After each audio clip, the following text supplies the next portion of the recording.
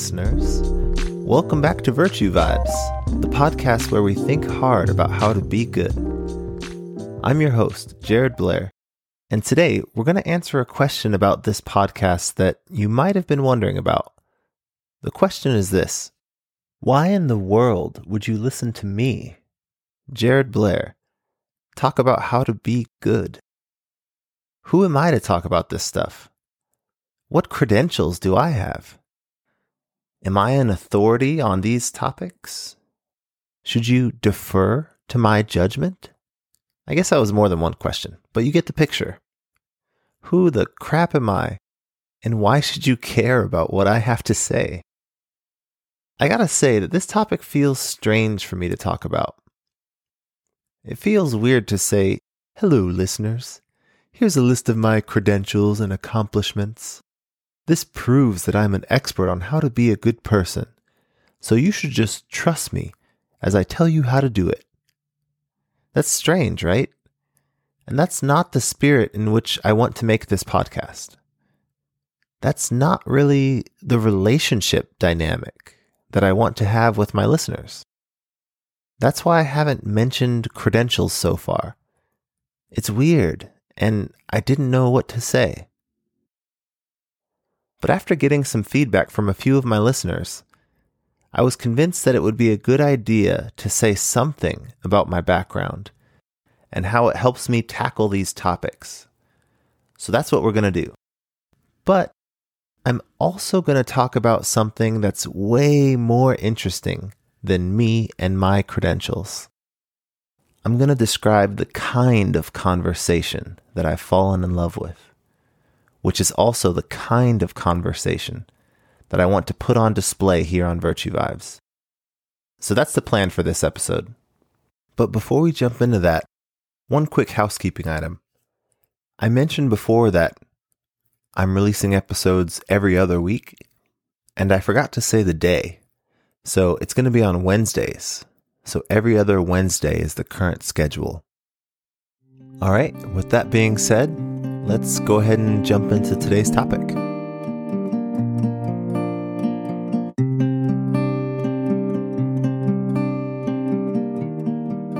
So let me just say this up front. I'm going to be talking about a wide variety of ethical questions on this podcast, but I'm not a credentialed expert on all these subjects. I've already made an episode about how to give meaningful compliments, but I've never done any formal research on the matter. I want to talk about how we should treat homeless people, but I have no training or internships working to fight homelessness. I want to talk about how important it is to let your kids help you clean, even though they're going to slow you down and perhaps make more of a mess, because it helps them feel connected and to learn the value of contributing to group efforts. But I'm no child psychologist. There's also some highly controversial questions I want to cover as well. This is a podcast about virtue, and I don't think it's virtuous to sheepishly avoid controversial questions, especially when the way that we collectively answer them has huge impacts on the world. I want to talk about things like racism, transgenderism, and euthanasia, just to name a few. But once again, I'm not a credentialed expert in these subjects. So why in the world would you listen to anything I have to say? So now that I've completely destabilized your confidence or interest in this podcast, let's try to build it back up in the right way. I guess I'll start by sharing my academic background. So I'm a serial academic, like SERIAL, as in the phrase serial murderer, not the food. Even though the food is great. Oh my gosh, have you tried Cine Toast Crunch? Anyways, I love school. It's actually a problem. I currently have bachelor's degrees in biblical studies and business administration from Arizona Christian University. I have a bachelor's degree in physics with a minor in philosophy from Arizona State University. and a master's degree in philosophy from Virginia Tech, where I wrote my thesis on the ethics of racial profiling. I've done all this while maintaining a 4.0 GPA and received various awards and scholarships. I guess I'm just trying to say that I have a knack for learning things in an academic setting. And because of this knack for academic success, me and everyone who knows me kind of just assumed I'd be a teacher or professor someday. But a few years ago, I dropped out of an excellent philosophy PhD program at the University of Southern California after my first semester due to some pretty serious health issues, and I haven't been on a college campus since. During my time doing philosophy in graduate school, I began experiencing severe depression and a sense of disillusionment with what's happening in that academic discipline, particularly among the ethicists. But I'll have to talk about those details another day. Since then, I've taken some time to reassess how I want to move forward, and I've decided that public-facing philosophy, addressing practical, relatable issues in a jargon-free way, using spoken formats like this podcast, or video formats like social media, is the route I want to take. I really love that I can easily share this content with family and friends, which I didn't feel like I could do with my academic work. So I hope you enjoy it. Another relevant piece of my background is my time living in Japan and learning the Japanese language and culture. I lived in Japan for roughly 14 months at different periods in my life, and I've studied the language both formally and independently for about 6 years. And I've been watching anime characters get swole and beat up bad guys since I was 8 years old. That counts for something, right? So how does any of this help me tackle ethical questions like the ones I mentioned earlier? I think two things stand out to me. One is just the variety and intellectual diversity I've experienced in these different corners of the world. I've gotten to hear the ideas of super smart conservatives during my biblical studies degree. And I've also gotten to hear the ideas of super smart liberals while studying academic philosophy. I've been able to engage with Nobel Prize-winning physicists and learn how scientists view the world during my time studying physics at ASU. And I've even gotten to experience a culture with very different norms and ethical codes than the ones I grew up with during my time in Japan. And I hope I can bring the best ideas I've learned from these different parts of the world to the table. And I hope it's both refreshing and interesting to hear. The second part of my background that I think will be helpful when tackling ethical questions is the analytical skills that I've been developing in the background of all my degrees, but most explicitly in my study of philosophy. I didn't know what philosophy was for a long time, and a lot of my family probably still wonders what the heck I was studying. So, for those of you who aren't familiar with what exactly philosophy is, let me try to explain it with a familiar scene. Imagine it's a major holiday, like Thanksgiving, and you're sitting down with all of your extended family eating a lovely dinner. Then something happens. Your cousin Susie says she doesn't want any turkey legs, and that she's decided to become a vegan.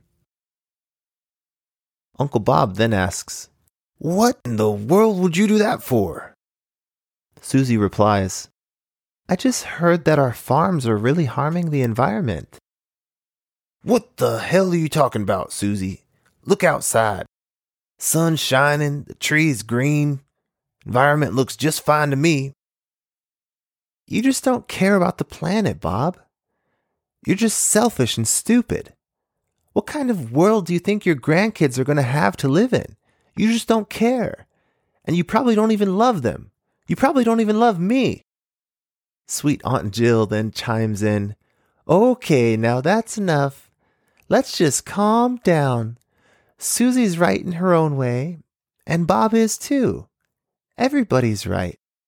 Let's all live our own truth and just enjoy these mashed potatoes. Is there butter in those mashed potatoes? Susie asks. Oh, shut your trap, Susie. Eat the potatoes or get the hell out of here, Bob exclaims. I'm sure you've experienced conversations like this that end up being both unproductive and just downright nasty. This happens because the people involved don't know how to keep the conversation on track, and they don't know how to make good inferences from one idea to the next. They don't know how to engage with different perspectives without letting their emotions hijack the conversation. Let's think about what just happened. At one point, there was a pretty poor step in Bob's reasoning. He said that because the sun is shining and a tree is green outside, that the environment is just fine. But this ignores the fact that the environment could be getting worse on average slowly over time, even if the particular tree outside looks great. This is a bad inference. Then Susie did something quite nasty. She started to attack Bob's character by calling him stupid and lazy. And then she questioned his love for his grandkids and even his love for her. These things are meant to hurt Bob, but they have no chance at helping him understand her point. Finally, Jill tried to fix the situation and calm everybody down, but she ends up muddying the conversation even more by saying that everyone is right and we should all just live our own truth. So to get back to my original question, what is philosophy and how is it helpful for discussing ethical questions? Here's one way to answer that. The tools of philosophy are a set of emotional and intellectual skills that stop conversations from devolving into chaos, like the one we just heard. The tools of philosophy help conversations to be productive and to get us closer to the truth. That's what philosophy is all about. And when we want to ask difficult and important questions that have no clear guidelines or methodologies for how to answer them, it's these tools that we have to fall back on. So I hope this somewhat explains how my experience in philosophy should be helpful as we try to tackle tough ethical questions. Even though I'm not an expert in many of the specific areas we'll cover, I'm going to do my best to bring these tools of philosophy to the conversation so that discussions remain productive and healthy, even when talking about difficult topics.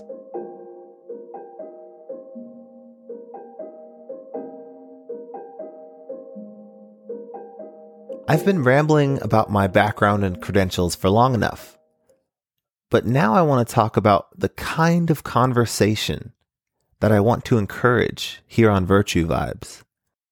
I'm talking about conversations where people focus on genuinely convincing others while remaining genuinely open to being convinced.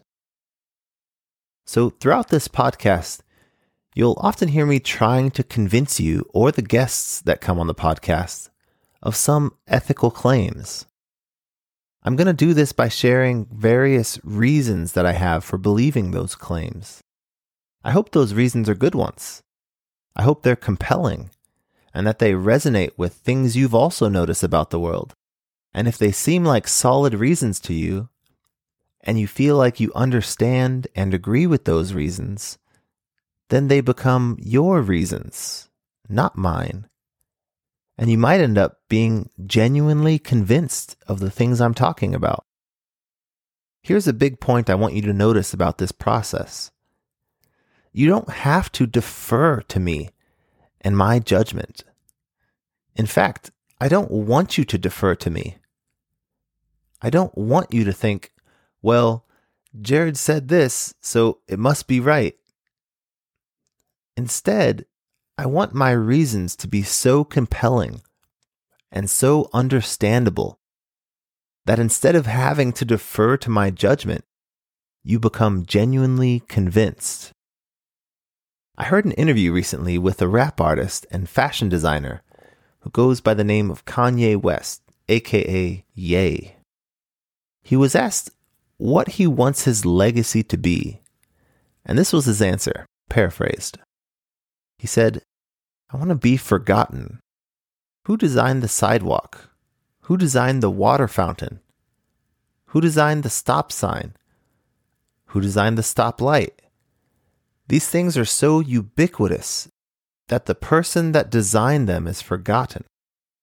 If it's a good idea, it's a God idea." End quote. His point was that truly good ideas can catch on like wildfire and become so influential that the designer is forgotten. I think something similar can happen in ethical conversations. I'm hoping that my reasons are so clear and so understandable and compelling that you latch onto them and, in a sense, completely forget about me. In other words, I want you to be genuinely convinced without needing any deference to me whatsoever. But this won't always happen. Sometimes you won't be convinced of what I'm trying to say for one reason or another. Maybe what I said was confusing or hard to follow, or maybe I was just plain wrong, which I'm bound to be sooner or later. And for these times when you're not genuinely convinced, I have another goal that I'm aiming for, which is this. I want to have articulated each step in my reasoning so clearly that you can see exactly where I went wrong, which helps you to be able to convince me. This is kind of like showing your work in math. If you turn in a problem to your teacher and your answer was wrong, but all you did was write the final answer without showing any of your work, they would have no way of knowing how to help you correct your thinking. But if you do show your work, the teacher can say, "Look here on line 4. You didn't distribute this negative sign correctly, which sent you off track for the rest of the problem." So, for the times when you disagree with me, and for the times when I really am wrong, I want to show my work in detail. By doing so, I'm not only trying to genuinely convince you, but I'm also trying to help you to be able to genuinely convince me, because you can show me the exact step in my reasoning where I made a mistake. This is the kind of beautiful conversation that I want to promote here at Virtue Vibes. This might sound pretty basic to you. You might think, well, duh, you're just describing a normal debate. But I assure you that it's harder than it sounds, especially when discussing tough ethical questions. It takes a lot of work and a lot of emotional maturity to focus on genuinely convincing others while remaining open to being genuinely convinced. People's emotions flare up. They become angry. They become impatient. They become defensive. They're often quick to resort to bullying and guilting people into believing the same things they do. It's really hard to focus on the process I described, but in order to have a better chance of finding the truth, it's incredibly important that we do so. I mentioned at the beginning of this episode how it would feel so weird for me to say, I'm the expert on being a good person, so just trust what I say. I think one of the reasons why this feels so weird is because every single person with a functional mind, whether they know it or not, has also been working on ethical questions their entire life. They've been observing the world around them and developing their own ethical principles that they use to guide their lives. Someone might get hurt as a child and start to believe, wow, that hurt. I should play it safe from here on out. Another person might get betrayed by a friend and start to believe, I should keep my friends at a distance and be sure to hurt them before they can hurt me. Another might feel incredibly loved by their parents and start to believe, I should try to love other people well so that they can feel secure and become the best version of themselves. These are all should statements. They're answers to the question, how should we live, right? They're tiny ethical principles and ethical beliefs that people develop throughout their lives. In fact, some of the wisest, most moral people I've ever met had no formal training or credentials in ethics, but their insights were excellent. That's because everyone has the opportunity to do ethics well if they choose to do so. Everyone is in the lab of life. And people also develop beliefs about how to treat people from different races, different religions, and different ideologies. And their beliefs are embodied with feelings of pride, disgust, devotion, hatred, etc. Everyone's doing ethics. They always have been. This is one reason why ethics is quite different than some other fields where people will more readily defer to an expert. Consider expertise in programming. I don't know how to program, at all. Not even a basic Hello World program. So if I needed some advice on which programming language would be best for some task I needed to get done in my business, and an expert told me to go with a language called C+, I'm just nodding my head and following that advice. I'm not a programmer, so I'd be happy and eager to just defer to the expert. But for ethical questions, the situation is often quite different. Throughout my life, I've been developing and emotionally embodying principles for determining how I should live. So if some expert were to come along and tell me that my behavior is immoral, and I'm doing something wrong, and that I should live differently, I'm not going to be too eager to just up and change my ethical beliefs that I've been developing and embodying and identifying with my whole life. This kind of change is super difficult because ethics is such a personal ordeal. And note that I'm not saying that you should never defer to experts when it comes to ethical questions. I'm just saying that it's really hard and difficult to do so, particularly when what they're saying conflicts with one of your own moral principles. Also, it's hard to know who exactly the experts are among the wide variety of ethics teachers in the world, whose ideas often conflict with one another. This is why the process of genuine convincing I described is so beautiful and so important, especially when talking about ethical issues. We face a world where people from all kinds of different backgrounds have been developing and embodying and identifying with various ethical systems.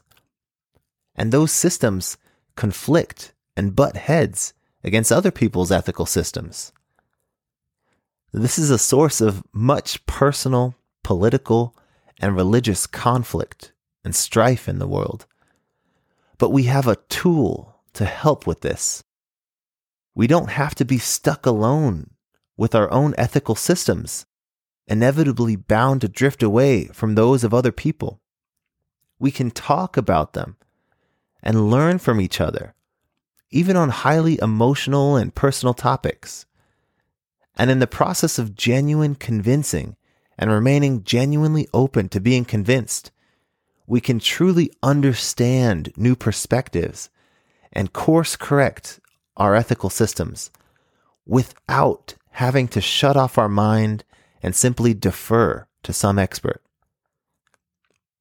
I think this process can save friendships. It can save marriages. It can prevent nations from crumbling internally. It can even prevent wars. So that's the spirit in which I'm coming to you on Virtue Vibes. I'm not coming to you from on high. I'm coming to you from Phoenix, Arizona, in the US, in the year 2023. And I'm just throwing myself out into the world, hoping to find people who care about being good and who want to engage in this beautiful tango with me. It's a dance of mutually enlightening conversation, convincing and being convinced, all in an effort to make this world a better place. If that sounds like you, then I'm so glad I found you. Let's come together and let's try our best to think hard about how to be good. This is Virtue Vibes.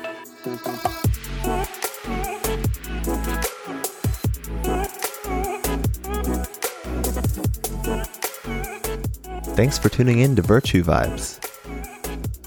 You can find ways to support me in the links below. And if there's anyone you know in your life who you think would really like some of these episodes, consider sharing it with them. Thanks so much for your support, and I'll see you soon.